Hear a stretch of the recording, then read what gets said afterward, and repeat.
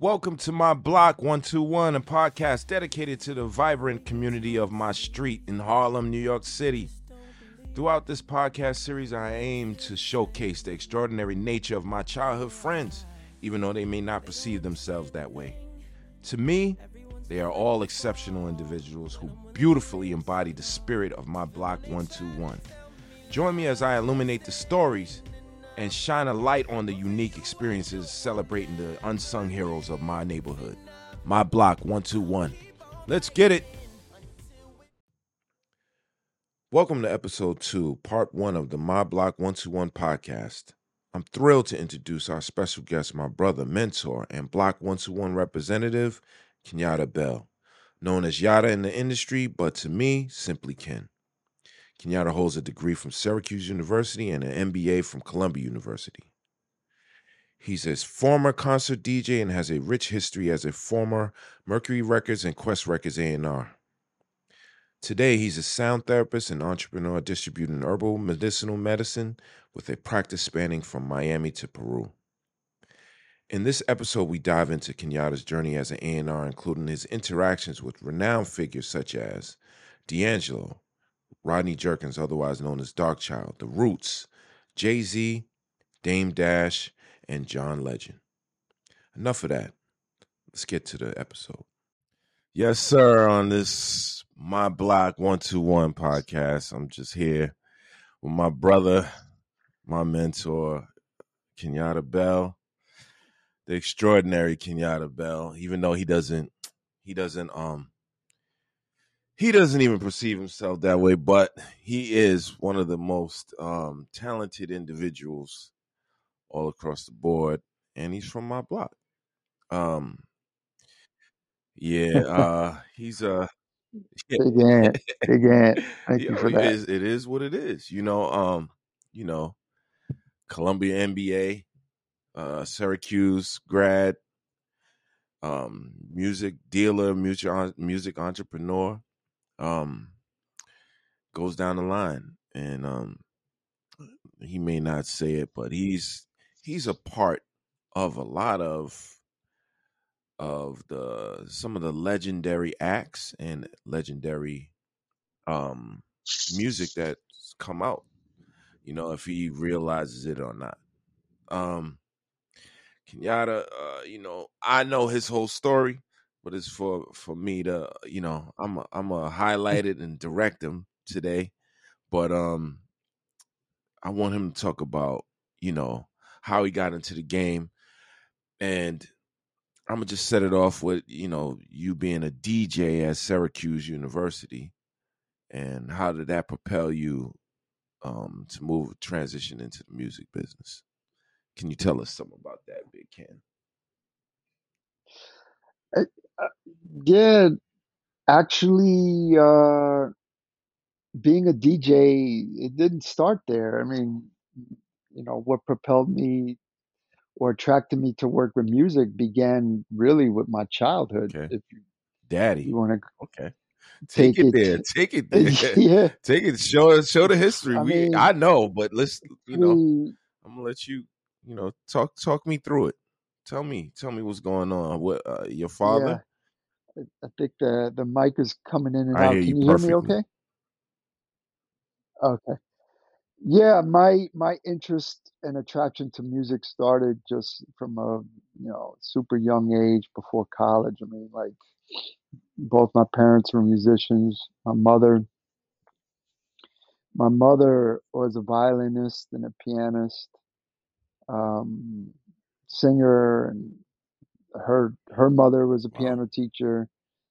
My dad's side, he both his parents were affiliated with music. And his mother uh, taught piano lessons in Muskogee, Oklahoma, to neighborhood kids, and then he took up, actually, at Xavier University, took up the tuba, and then went on to be, and then from the tuba, we're talking about, he was born in 1921, and then he went from the tuba and started playing the stand-up bass. And most people don't know about bass players or jazz bass players. They they started with the tuba. The tuba was the bass line in marching That's true. bands, Mm, and um, so anyway, both my parents are musicians. My dad was a jazz musician who had a lot of influence in the house um, when I was growing up, listening to him play, watching him write, watching both of them write music together. And I was, started early at age 7 or 6 at Manhattan School of wow. Music, um, learning piano and music theory there, and then took an interest in the drums. And then when I got to, I guess, my early Right. teens, my dad put me with some teachers, and I had 3 different teachers. Started out with a guy named Sam Ulano, and then he put me with another drummer named Andre Strobert, who's from the M. Tume family. Yep. Remember M. Tume? Yep. And then a very well-known bebop drummer named Freddie Waits, who a lot of old jazz cats will know exactly who Freddie Waits is, who passed way too early at a very young age, but very well-known beat drummer from the bebop era. So I was lucky enough to, my dad put me with some really talented drummers, and I got different aspects of music from each one of Okay. them. One was more technical reading. The other was the other two were more kind of like swing style Okay. and funk. So that was kind of like my initial Introduction to music. introduction into music, and then growing up on 121st Street, playing in the Yep. Damasio family. We would go to a place called Rock Church, and I, they had the band there, the church band, and I started playing drums in the Okay. band, and then played drums in the my high school band, the jazz band there. So I was, very much attracted to Okay. rhythm, um, and rhythm sections and bass lines and music. I was never really into lyrical content of a song, but I was always into just feeling the feel of a Right. composition, of a track, and that sort of thing. So that was my initial, and then of course that led to Right. DJing, right, in high school, and as we were coming up, listening hip hop was just breaking out. Um, Remember the summer of '86, and that's what kind of, right before then, I say 85, '84 is when I started DJing. Mm. And do you remember the Yes, I do. Perrys? Remember the Perrys lived on Yes, the sir. third floor? Yeah, they lived on the third floor of our building. And Darren Perry, he was the one who got me Yep. DJing. Um, and he would be on the third floor cutting up. What was I? It was a James Brown record. It was the record that I don't even know the name of it, but it goes dun dun dun dun Dun, dun, dun dun, dun dun, dun. dun Yeah. dun dun dun dun bam, dun, dun. Yeah, so he would cut that. I think that might have been like his uh it might have been like some of the few doubles that he had, and he just played it relentlessly and out the window, and everyone Right. on the block could hear it. I heard it up on the 6th floor, Mm. and that's what it got my interest. And then when Darren lost his interest in DJing, he gave me his Oh, turntable wow. set, and then that's how I Oh, okay. started DJing. Uh, First records like AJ Scratch, Wow. uh, was Dog a Donut, Blondie, uh, man, I can't even remember some of those older records. Yeah, Spoonie G, though, yeah, he gave me his whole um that's record crazy. collection I when wonder. he I wonder left. if he knew that Yeah, it would it would end up being so big. DJing. No nah. one had an idea back then. That's the crazy part. So let's fast. No, Yeah. he was like, I got to get out here and get some money later for this Right. DJing Right. stuff. So he's like, I got to get out here and hustle. And so he started hustling and gave me his DJ kit. Yeah. Yeah. All right. So fast forward. Let's get to Syracuse, and after Syracuse, how did you stay in lockstep with music again? How did that happen? Because you were going to Syracuse for economics, right? I majored in economics. Um, yeah, I wanted to actually become a drummer, but um, it was because both of my parents had been musicians. They kind of Steered you away. encouraged that not to happen. Yeah, because they knew how It hard was, yeah. a life of musician, especially as a musician, I wanted to be that. And so they kind of like nudged me to. So I did, I declared my major in economics, and I thought that that would be something that could support me and be, a more responsible thing to do. However, like at Syracuse, I never stopped having an interest Right. in music and new music that was coming out. So I brought that DJ kit up there with me to Syracuse and DJ parties, and Syracuse was a I mean, it was very tough to stay Party focused on school. on academics. Yeah, yeah, it was like, and I definitely got pulled into that. Yeah. I mean, I was I wasn't, I was a good student. I was probably, without trying, like a B, Right. a B, 3.0 student. But um, just because I could maintain a 3.0 and party, it made me feel like, I could get through school without a problem, and I put more emphasis on hanging out and partying than I did, and music than I did on, my actual Right. academics, which, it is what it is. Okay. And then let's move a little forward then. Let's get to the after graduation. After graduating from Syracuse, how did you become an A&R? Just walk me through that process.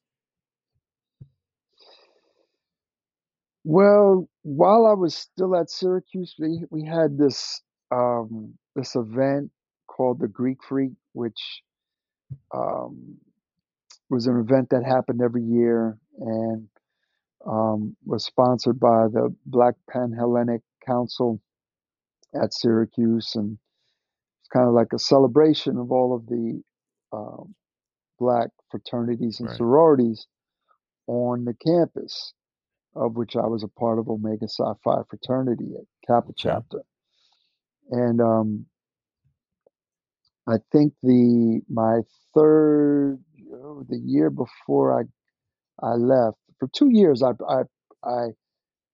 found myself in the position of being able to executive produce and promote the Greek Right. Freak. And so part of the Greek Freak, it was the step show and weekend of just, it was a great weekend. People would come up, travel from different schools to come up to the Greek Freak, and part of the weekend was entertainment, musical entertainment. We'd have a concert both Friday and Saturday night, and so I uh, I was able to promote and bring in and book some of the acts that we had at Greek Freak. I think it was 89 and 90. I don't, or was it 90 and 91? I forget. I think that those were the years, 90 and Okay. 91. So I was able, I booked, see, like Run DMC, Special Ed, um, Tribe Called Quest when they first came out, Brand Nubian, um, MC Light. These are all artists that that I was bringing up to Syracuse right at a time when hip hop was just starting to break out. Something like 88, 89 is, you had this little battle or competition between house. House music was big, and then you had hip hop, and it's kind of like they were neck and neck. Um, dance music, house music, and I think right around the '90s is or late '80s and '90s when hip hop started to kind of like take a lead on house and garage music and become much more Right. popular. And I think when some of those artists we booked with Tribe and Brand Nubian is like really on the cutting edge um, of hip hop breaking out.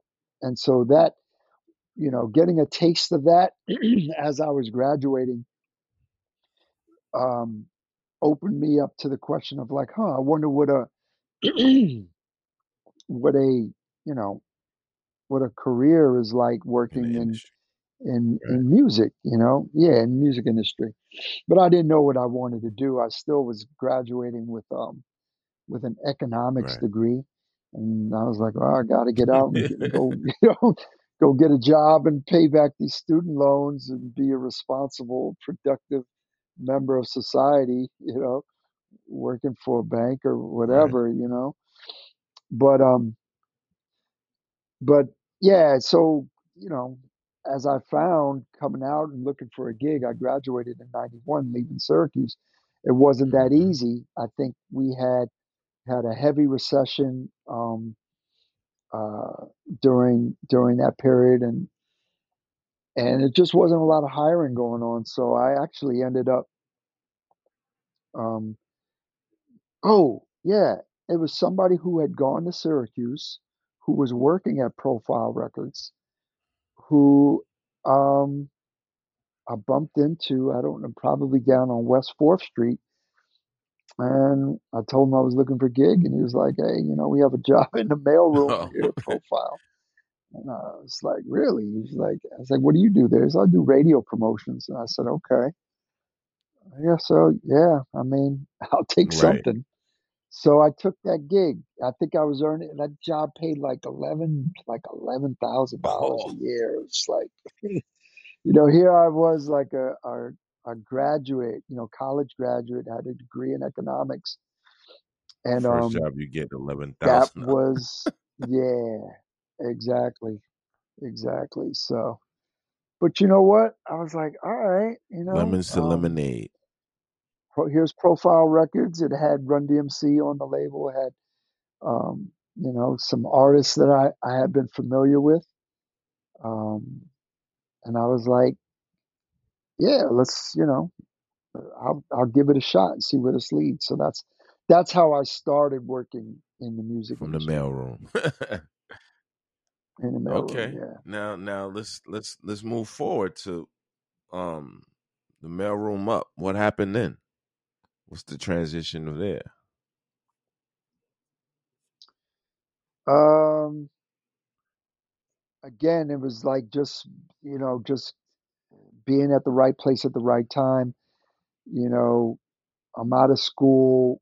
I finally have a job. I got a little bit of money in my pocket. But back then in New York, you didn't need a True. whole lot of money to have True. fun in New York. It's like, we were out every day of the week, downtown at all Right. the spots and just having fun, right? And I think I bumped into or I met or actually I would see this guy named Dave Gossett at all the spots. I didn't know where he worked, um, but I ended up um, finding myself at Mercury Records doing A&R, and then bumping into him again coming out of the elevators, and it wasn't Dave that gave me that first job at Polygram.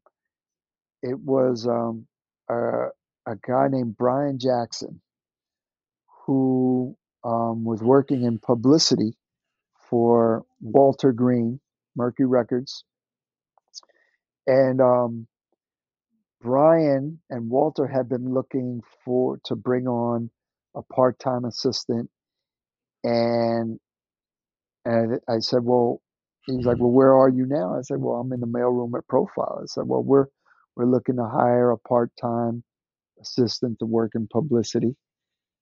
And I was like, okay, well, what does that pay? And turned out that part-time gig paid me more Then money you're full time. than the full-time gig in the mailroom. So yeah, after about 6 months in the mailroom, I was out Oh of my there, God. and that's how. And then I went to Mercury, working for Walter Green, Jackie Reinhardt, this Bobby Duckett. This was when Ed Eckstein was the president Mercury. of Mercury Records. Yeah, yeah. And so I started working there. And then I reconnected with Dave, just seeing him out at all the spots. And he knew that I was out, you know, kind of like just running around. And we seemed to kind of vibe. And he eventually, said, hey, why don't you come work with me over in A&R? Um, because we would talk about music. We would, we just had a similar love for the That's culture. crazy. So, so he gave me a shot to come work with him and listen to all the demos, that came in through the mail, or take the meetings that he didn't want to take, and so forth, so on. So that's kind of like that was how I progressed from Profile to Okay. Mercury. Like, do you think the way that the industry is now, that they're missing that kind of connection, maybe due to the internet wave? Think that going out, the fun that you used to have back in the day, um and actually getting the feel of these records is missing from, like, missing the soul in the music right now. Um, Yeah, I mean it's definitely different, and I can't even say I know how they new music gets broken today, because I just don't pay that much attention to it. Mhm. But I would imagine that there's a huge disconnect between what we would call like an A&R, or talent development, artist development, which you saw more of that Yeah. back then. you know, Someone like Dave Gossett, or myself, or, you know, Ed Eckstein, or any like really talented, you know, individual who had a good feel for music, maybe some musical talent or background, or maybe not, just like a really good ear, what they would call, and the ability to identify talent. There was much more of a connection of what was going on in the studios, at local, just local performance Mm-hmm. scenes, right? That would get a buzz out, right? And then you had people that were able to find new talent, and then bring them in, and either develop them until they're ready to be released, or just sign them right off immediately, and then go, develop a record, or maybe do some demos, or whatever it was. But there was a little bit more artist development that Whole went on back departments. then, and maybe that was a yeah, maybe that was a good thing. But then, on the flip side, you started to see um, a lot more entrepreneurial action happening on the side of the artist. Let's say you had artists of talent that couldn't get the attention of a record company's A&R or talent division, to give them a deal. So what they do, they went and said, "I'm going to do it myself," and they put their record out on Such their as, own. And yeah, um, well, let's see who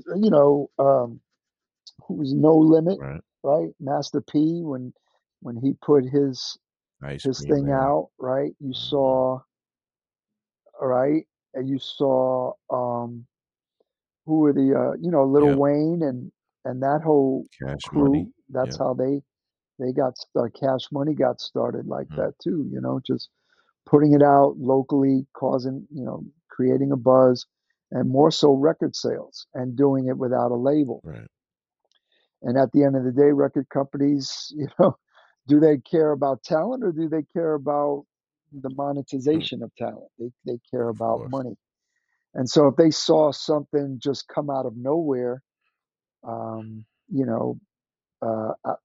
selling 50,000, 30,000 units, 100,000 units out of a certain region, it got their attention. Absolutely. Um, and that almost started the trend of like, I don't care if what our A&R person thinks about this. I don't care about their musical opinion. I Hmm. don't care if this is good or if it's bad or if it's Wow. if it has a place in in where music is going in a positive. Oh, look at the record Right. sales. This is a this thing just shot up. How many positions? It's at number one. That's what we care about. And so then you started to see a shift of new music coming in, driven by business Mm. development, as opposed to artist Right. development. And so that became a trend, and that laid the probably the tracks for the internet, where YouTube. Then it was like YouTube. Somebody put this stuff on YouTube, and Blow up. they got so Yep. many views, right? They didn't even press a record and uh, go to radio with it. They're just getting views or MySpace pages. That's where technology really started to take that to another level. Allowing local artists to do it on their own, take the initiative, get exposure. Um, and in one sense, that's great. It was empowering for local talent that couldn't get in the door to play their demo, to do it on their own, to prove their fan base, their following, and then to get a seat at the table to have the leverage to cut and negotiate That's their deal, that's smooth. right? Um, so that there's I guess that's a good side to that. The bad side is that it eventually led to music just being completely driven by business Right. development, and artist development Dying out. eventually died Yeah. on the vine. It's like, why are we hiring? Why are we spending all these salaries for this artist development division? And they haven't brought any of the hits. But We actually, you can guys did. You guys were bringing it. Y'all we bringing in did, the yeah. I'm classic not saying, hits back then. So that yeah. I'm not saying that that's my opinion. I'm saying that that there. was the Yeah. point of view. Yeah, that was the point of view. That was the argument that was Yeah. being made. Right. I get it. Yeah. I mean. Yeah. I mean.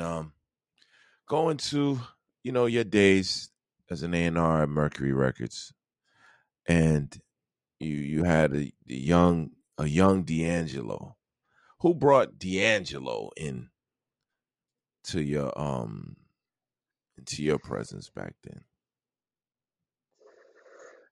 DeAngelo was found, discovered, I guess, by Jocelyn Cooper, who was the president and founder of Midnight Music Publishing Company, which I think was a joint venture that she did with Mercury and Ed Eckstein. Um, so she had found DeAngelo, Mm-hmm. you know, I don't know the story of how she did, but she did. And she was the one that brought him in, and I only met DeAngelo after the fact when Jocelyn's office was right around the corner from my office, and I think there was a buzz going around about this new artist that was the new Prince, is what as everyone was saying. Yeah, he's like the next Prince. Um, Dave McPherson was saying that to Mm-hmm. me, and they were looking to get DeAngelo with new artists, um, co-writers, right, to start writing some music for his album and just to develop him. Right. And that's exactly actually that fits right into the point. That's exactly what she was doing. Right. Um, Jocelyn was bringing him in and cultivating him, um, to develop as a writer and a producer and an artist. Um, I think she did She a did great a job. yeah, she did a great job. Exactly. Yeah. Yeah, I remember you telling me a couple of things times he used to just come over to your office and just play records. And you guys Yeah, when he was from down south, he would come up and, he'd be up in New York for a bit. And he, this is before he very blew up? quiet, shy. Yeah, this is Right. before he dropped his record. It's still kind of like developing him as an artist. He's very shy, very cool. He's like I was very surprised because when they said, the next Prince, I was picturing like, some dude Yeah. looking like Prince with a perm and, Oh, okay. you Shout out to Prince. God bless. just like shout out to Prince. Yeah, God bless. But Yeah, you know what yeah, I I'm get it. saying? Like very kind of like Superstarish. flamboyant. Yeah, Yeah, the yeah. glitz. Um, but he was just like this hip hop kid, to be honest. He was just like, very and had a real interest in hip hop. Mm. So I was like, okay, and Was he you rocking the know, braids back then? we Or was it different? Cornrows. uh yeah, I think he was. I think he Okay. was. Um I don't remember, man. I don't remember what the hairstyle was, but probably had a baseball cap on Okay. most of the time. Um but we connected when we were introduced. We definitely connected. I think he took a liking to what was going on in my side of the office and some of the artists that were coming in and out and some of the music that was being played. Who's the artist coming in and So, out? well, we had Black Sheep at the time, like so Okay. Drez would be through, and I think at the time Black Sheep was popular, and so it's like wow, he, he I think he looked up to some of the artists that we had on the Okay. label. Diamond was Diamond there, D.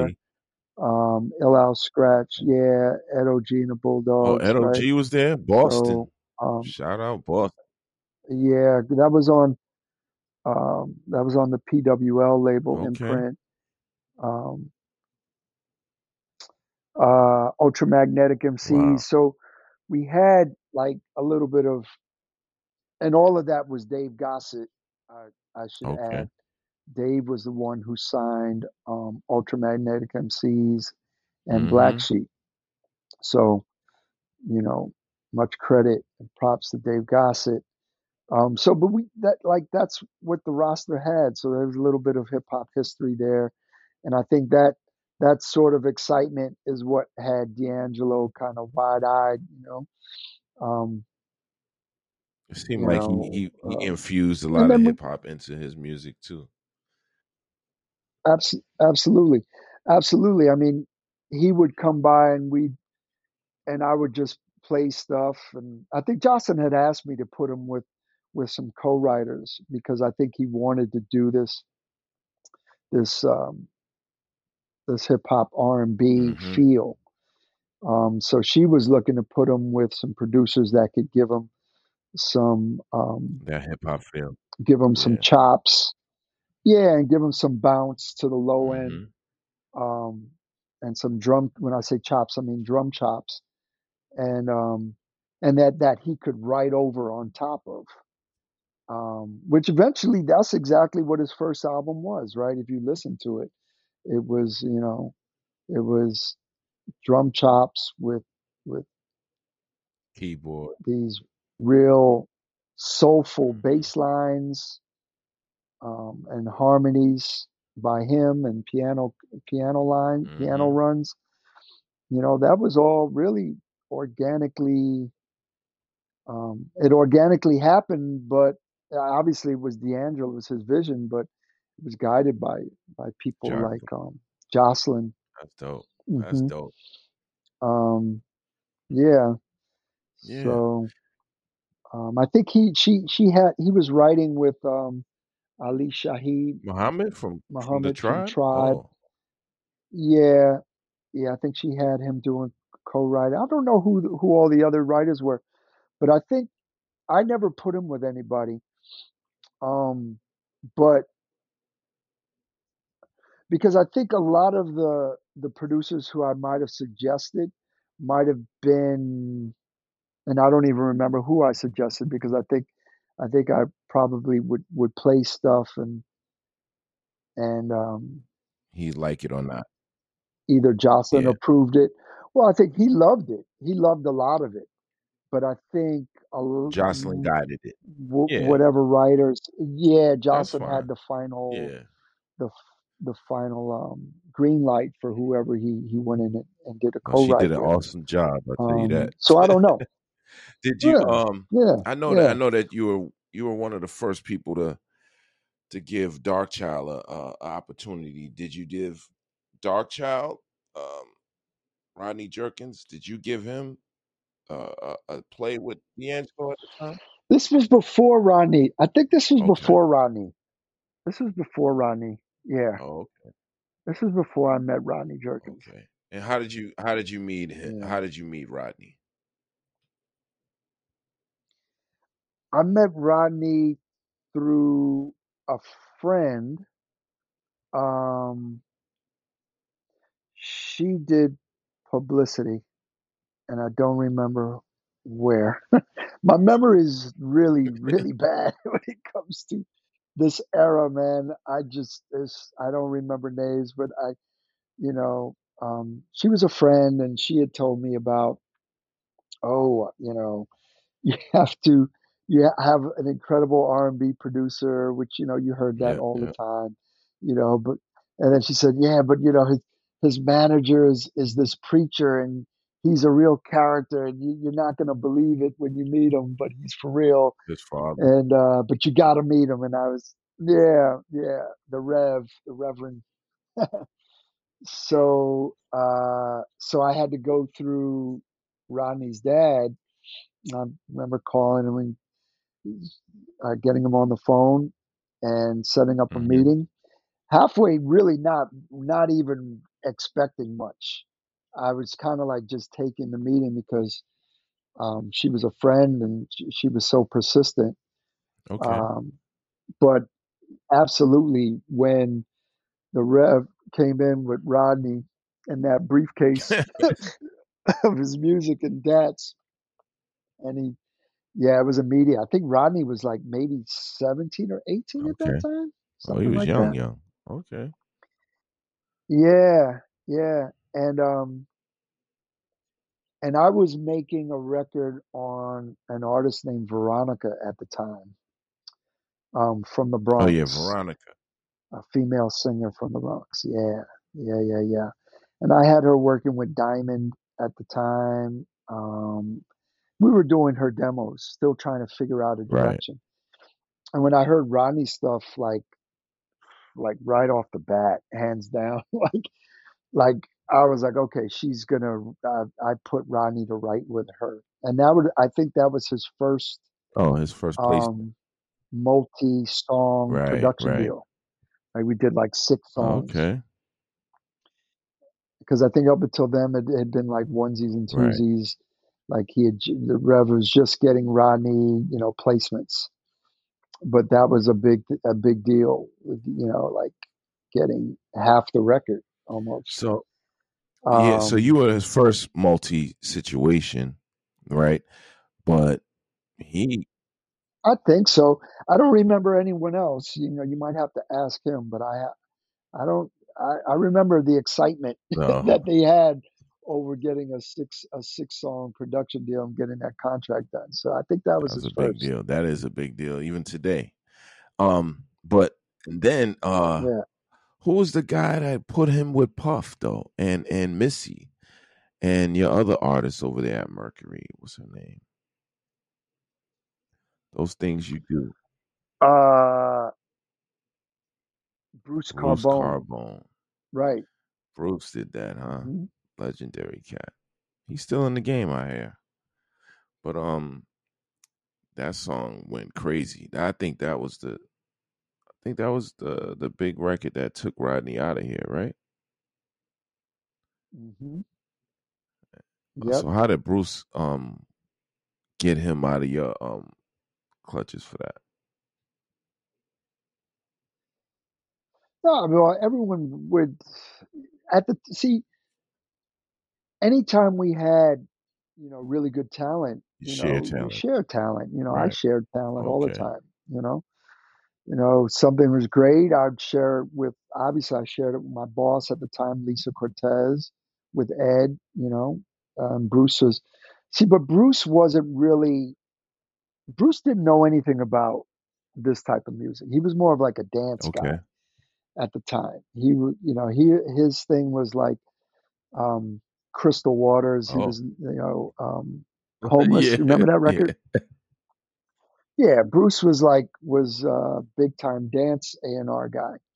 But again, we're coming into the time of hip hop Mhm. exploding, like late eight, like early '90s. Like hip hop is starting to Right. explode, or mid. By this time, no, this time we're coming into like, yeah, mid '90s, right? Like Right. right Yeah, around, yeah, mid 95. '90s. So yeah, I'm really bad with dates, man, but I know it was like early '90s to mid '90s, and you couldn't deny the money that hip hop was making and the sales and radio was Right. demanding it, right? Um, and there was this shift from dance music to hip hop, Mhm. right? Radio just wanted to play; they wanted hip hop, you Period. know, Yep. and period.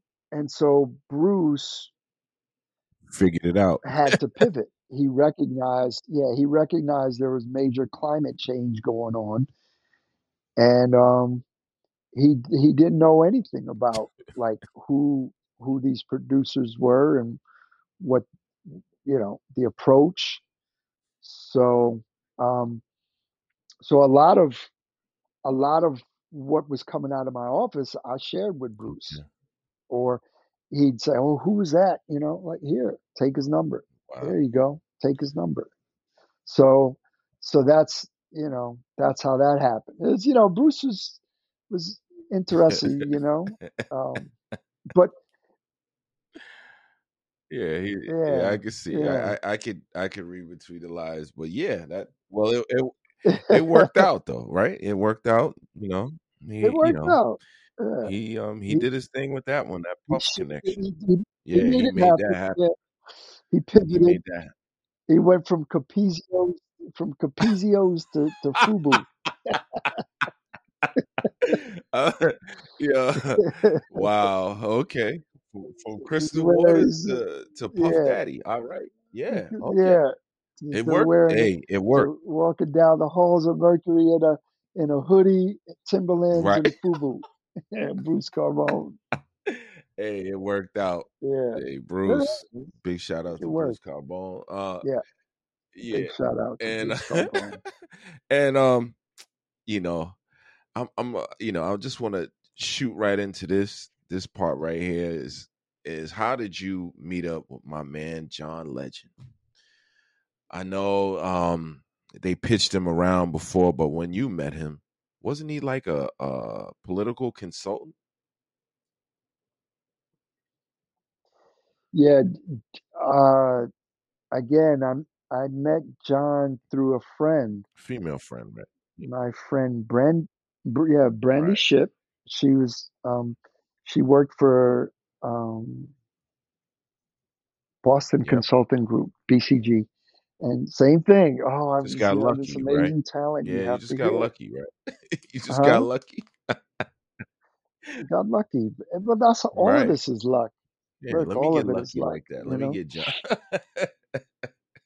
But And keep in mind, it's like I never right. signed John to a deal. I never, I can't really say I helped, I helped him as much as I could, but You you pitched him? know, John, I give John, I Yeah, pitched him, but let's remember too at this time you have a lot of people pitching a correct. lot of people. It was a little bit of the wild Mhm. west. Um, even even while I was shopping John, um, Drew Dixon was also Okay. shopping John.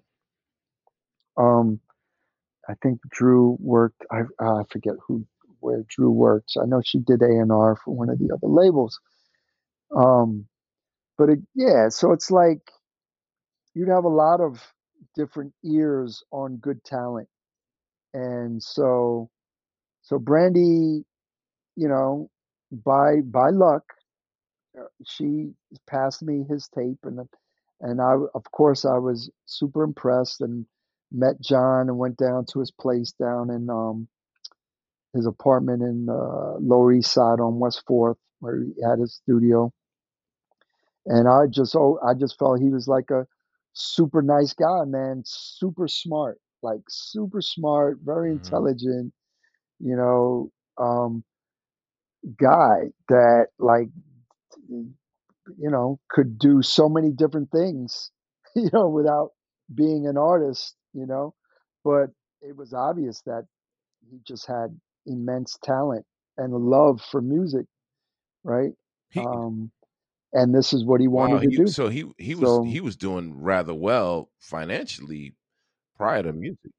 yeah, well, I Oh. don't know what, but I mean, I know that I don't know what he was doing financially, but let's just say if you're working at Boston Consulting Group, you have a full career ahead of you, and even after 2 or 3 years at BCG, you can almost write a ticket and move on and get a Anyway. job, go into any other type of vertical career from that.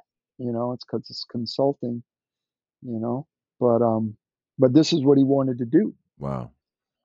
and at the time, I mean, we had talked about management, and he asked if I would manage him, but I was, I actually was leaving the music industry and going back to school, to Right. grad school.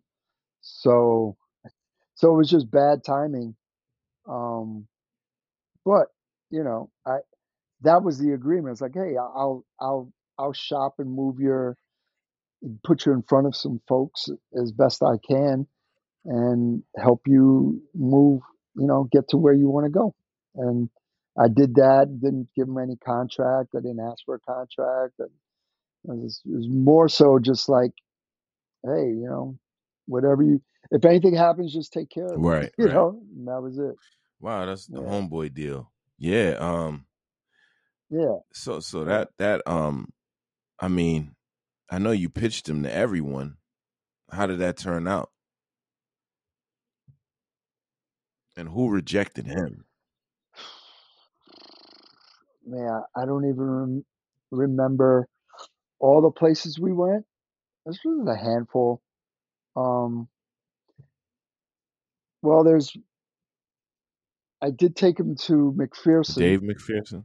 um, McPherson, who, you know, at the time he was at Sony.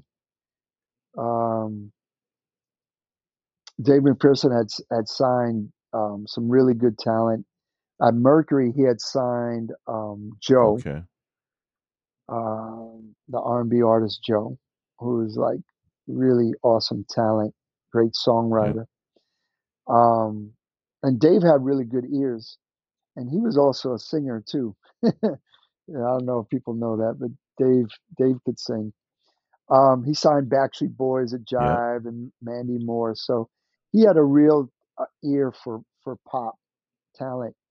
And so I brought John to Dave, but it was one of those days that like Dave, I mean, yeah, Dave was just like super busy, had a lot going on, and I don't really know if he had the full his full attention on on what we were presenting, you know. So yeah, I think on that day maybe Dave Just had a McPherson lack of kind of attention. Yeah, missed he it. missed them. Yeah. Yeah. He kind of didn't hear it, um, which is fine. That happens to everybody. So he had passed on uh, John Legend, but yeah, I was gonna almost say Real name. John's last name, yeah, but we'll just leave it Yeah, at yeah, John Legend. yeah. I think Yeah. he has it online, so people know. It's all good. Yeah. Oh, okay. Yeah. But well, I don't want to make this too long, but I know that you and the Roots. How did your Roots relationship happen? Because I know that your boy, the drummer of the Roots, praised you in his book, and I just wanted to talk about how that connection happened. Amir. I don't know if he praised me. I know he mentioned me. But being Amir, we've always been good, Right. you know. And I think he gave me a nice heads up, a nod, which I appreciate. Um, but I met Amir, um, Tariq through and Rich when Rich Nichols was managing them. God Right. bless, God bless him. God bless Rich. You know, um, through again, like all of this is luck, man. An Mhm. intern who was working for me at the time at uh at Mercury. He was an intern but going to school at Temple. Oh, Rob was the one who passed me their CD that they pressed hold up, on, hold on. Before you even say that, and Rob, we're gonna keep it on Rob. uh, But didn't James Cruz um work up under you as well? yeah, James Cruz, J. yes, Cruz. Yeah. yes. Oh, okay. So it was Rob that. Well, he didn't work under me. He didn't. James didn't work for me, but he worked over on the Right. retail side for Nicole Desane. Oh, okay. Yep. Okay. Um, yeah. He worked over on the other side, but he was always on our side hanging out. James was always a good guy, very hungry.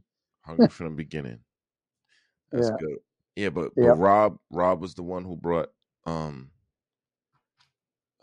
brought you to the brought the attention of the Roots to you. yes. And I was blown away by the record. I mean, just because of the live Oh, you musicianship was sold. of it all and the jazz Yeah. You influence. Yeah, because of my own right. personal, you know, upbringing and influence with jazz and my dad. Um, I I thought it was incredible, and so I he gave me the contact information, and I called up Rich, and I drove down to Philly to go see them perform early on, and yeah, tried to bring them to Mercury. So that's how that happened. So that's how you build your rapport. Try to sign them.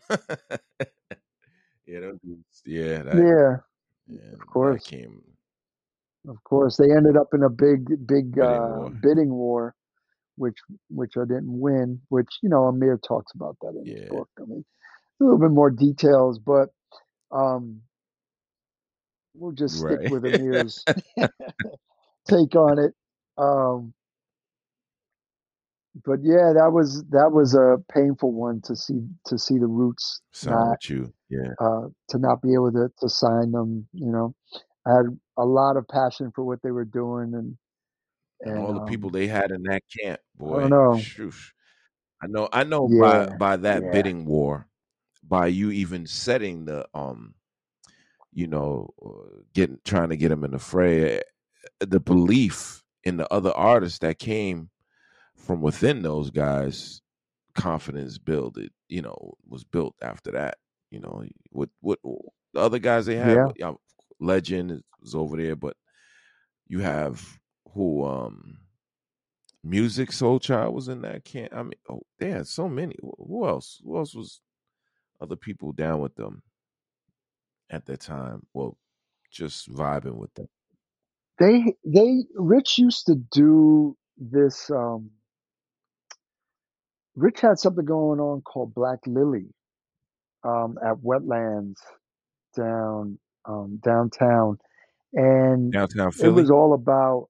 Uh, no, no, no, Oh, no, New York. downtown, no, Oh, Wetlands downtown New York. Yeah, below Houston. I think it was below. No, but no, below Canal. okay. Uh, so that was all dedicated to curating and cultivating new talent coming out um, coming out of the Roots crew. I think who was the singer that they had? Um, The Jaguar? um, Jaguar Wright. Jaguar. Yeah. Jaguar. She used to kind of like be the resident artist at Black Lily um, at Wetlands. But I mean, they had so much talent that came through there um, that did so many amazing things. It's like just dripping with a lot of talent and good people and great artists. Yeah. I I totally get it. Man, I mean, I know that was a big one for you. Uh that one right there and Legend. I mean, you had them. you you had them. Hey, you don't. I mean, at the end of the day, you don't get You don't you get don't kudos for get the almost, gold if you right? don't I get if almost I doesn't get do it. it. So, but at the time, I was the type of A&R person. I wasn't. I can't really classify myself as a typical A&R person. I didn't really view myself. I you know, yes, I wanted to get that deal done, and I didn't view what I was doing as all about business. I was literally just having a ball, you know, being in this world, and having the opportunity to meet talent, hear new music, and maybe get a chance to create it. That was good enough Right, for me, right. right?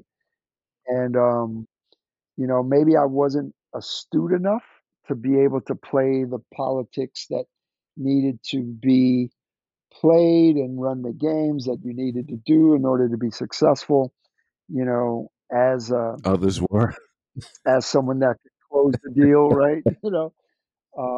It was it, like that aspect of the job was not something Yeah, that that appealed turned to you me. off. Right. Um, it really wasn't, you know.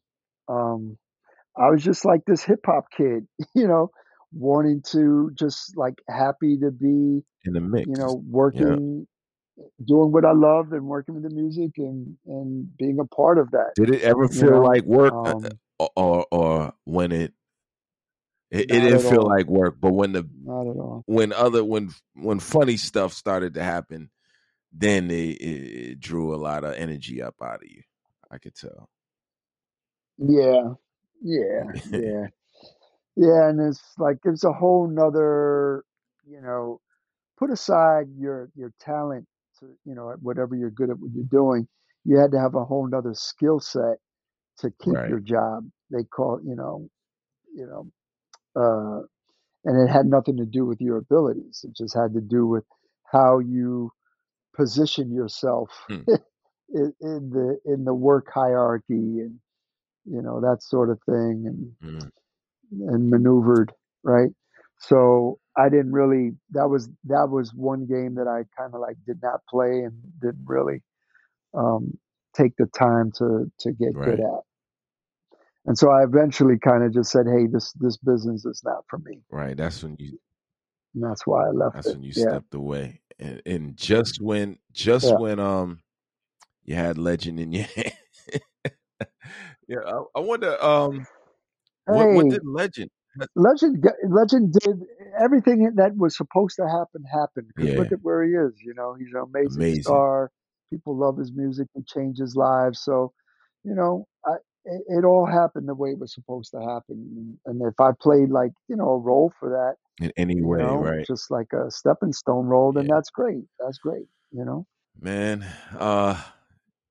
yeah, I know more than what you want to let off on this thing, but let's just see how this plays out with the people who are into music and love the behind the scenes, um the people unseen, and what they did, and may have not influenced certain you know legendary groups and acts, like such as yourself, as I believe.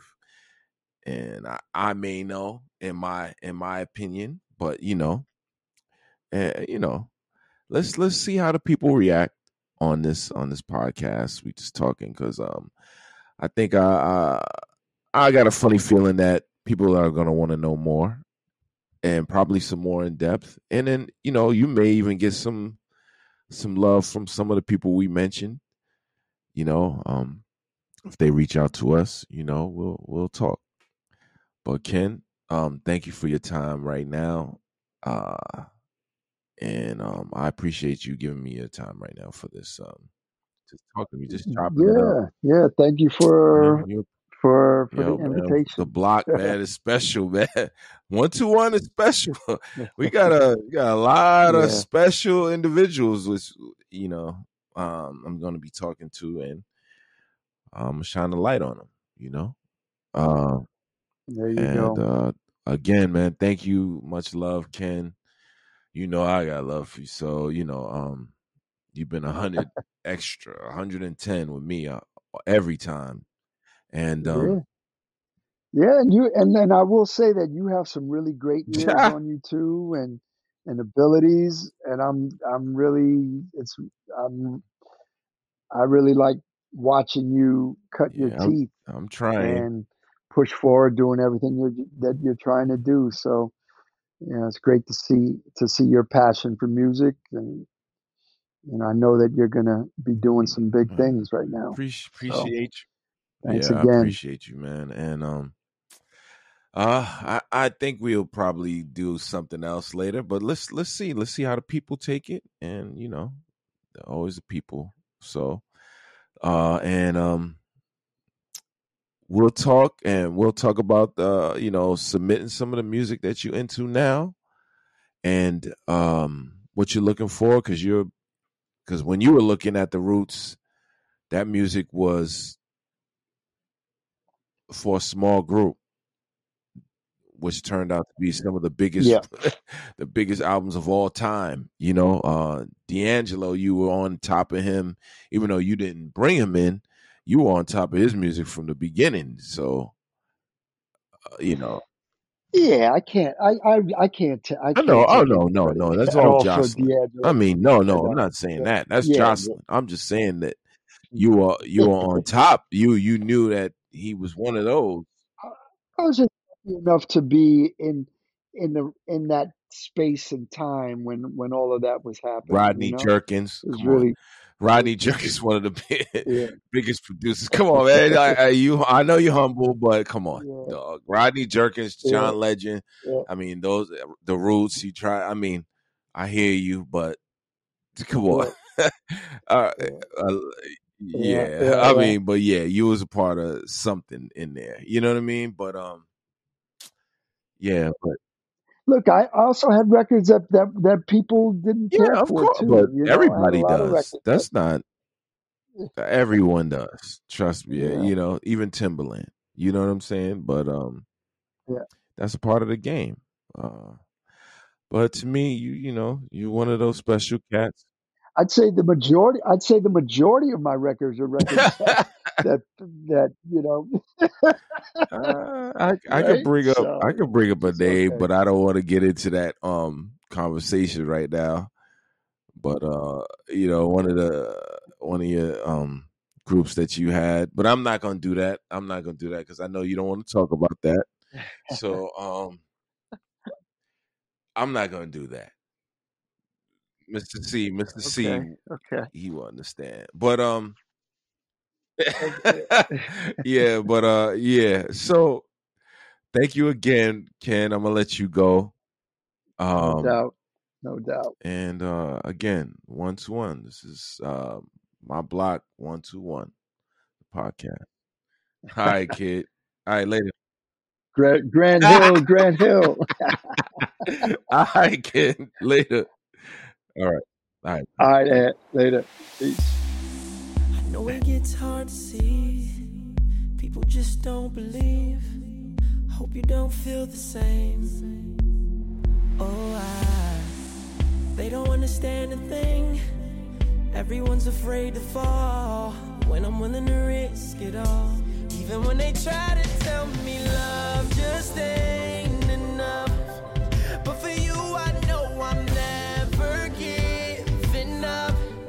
I'll keep on fighting until we're back to us. Yeah, and I'm hoping that you don't run away, because I don't wanna let go. Baby, don't say no.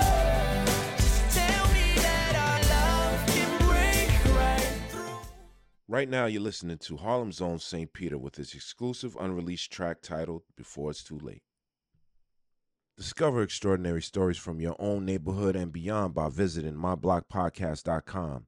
Subscribe now to be a part of the journey where we share captivating tales of remarkable individuals residing on your street, your block, or your section. Calling all musicians. If you're eager to have your music featured on our show, head over to newkingmmg.com for submission details. Join us in celebrating local talents and spreading their melodies to a wider audience.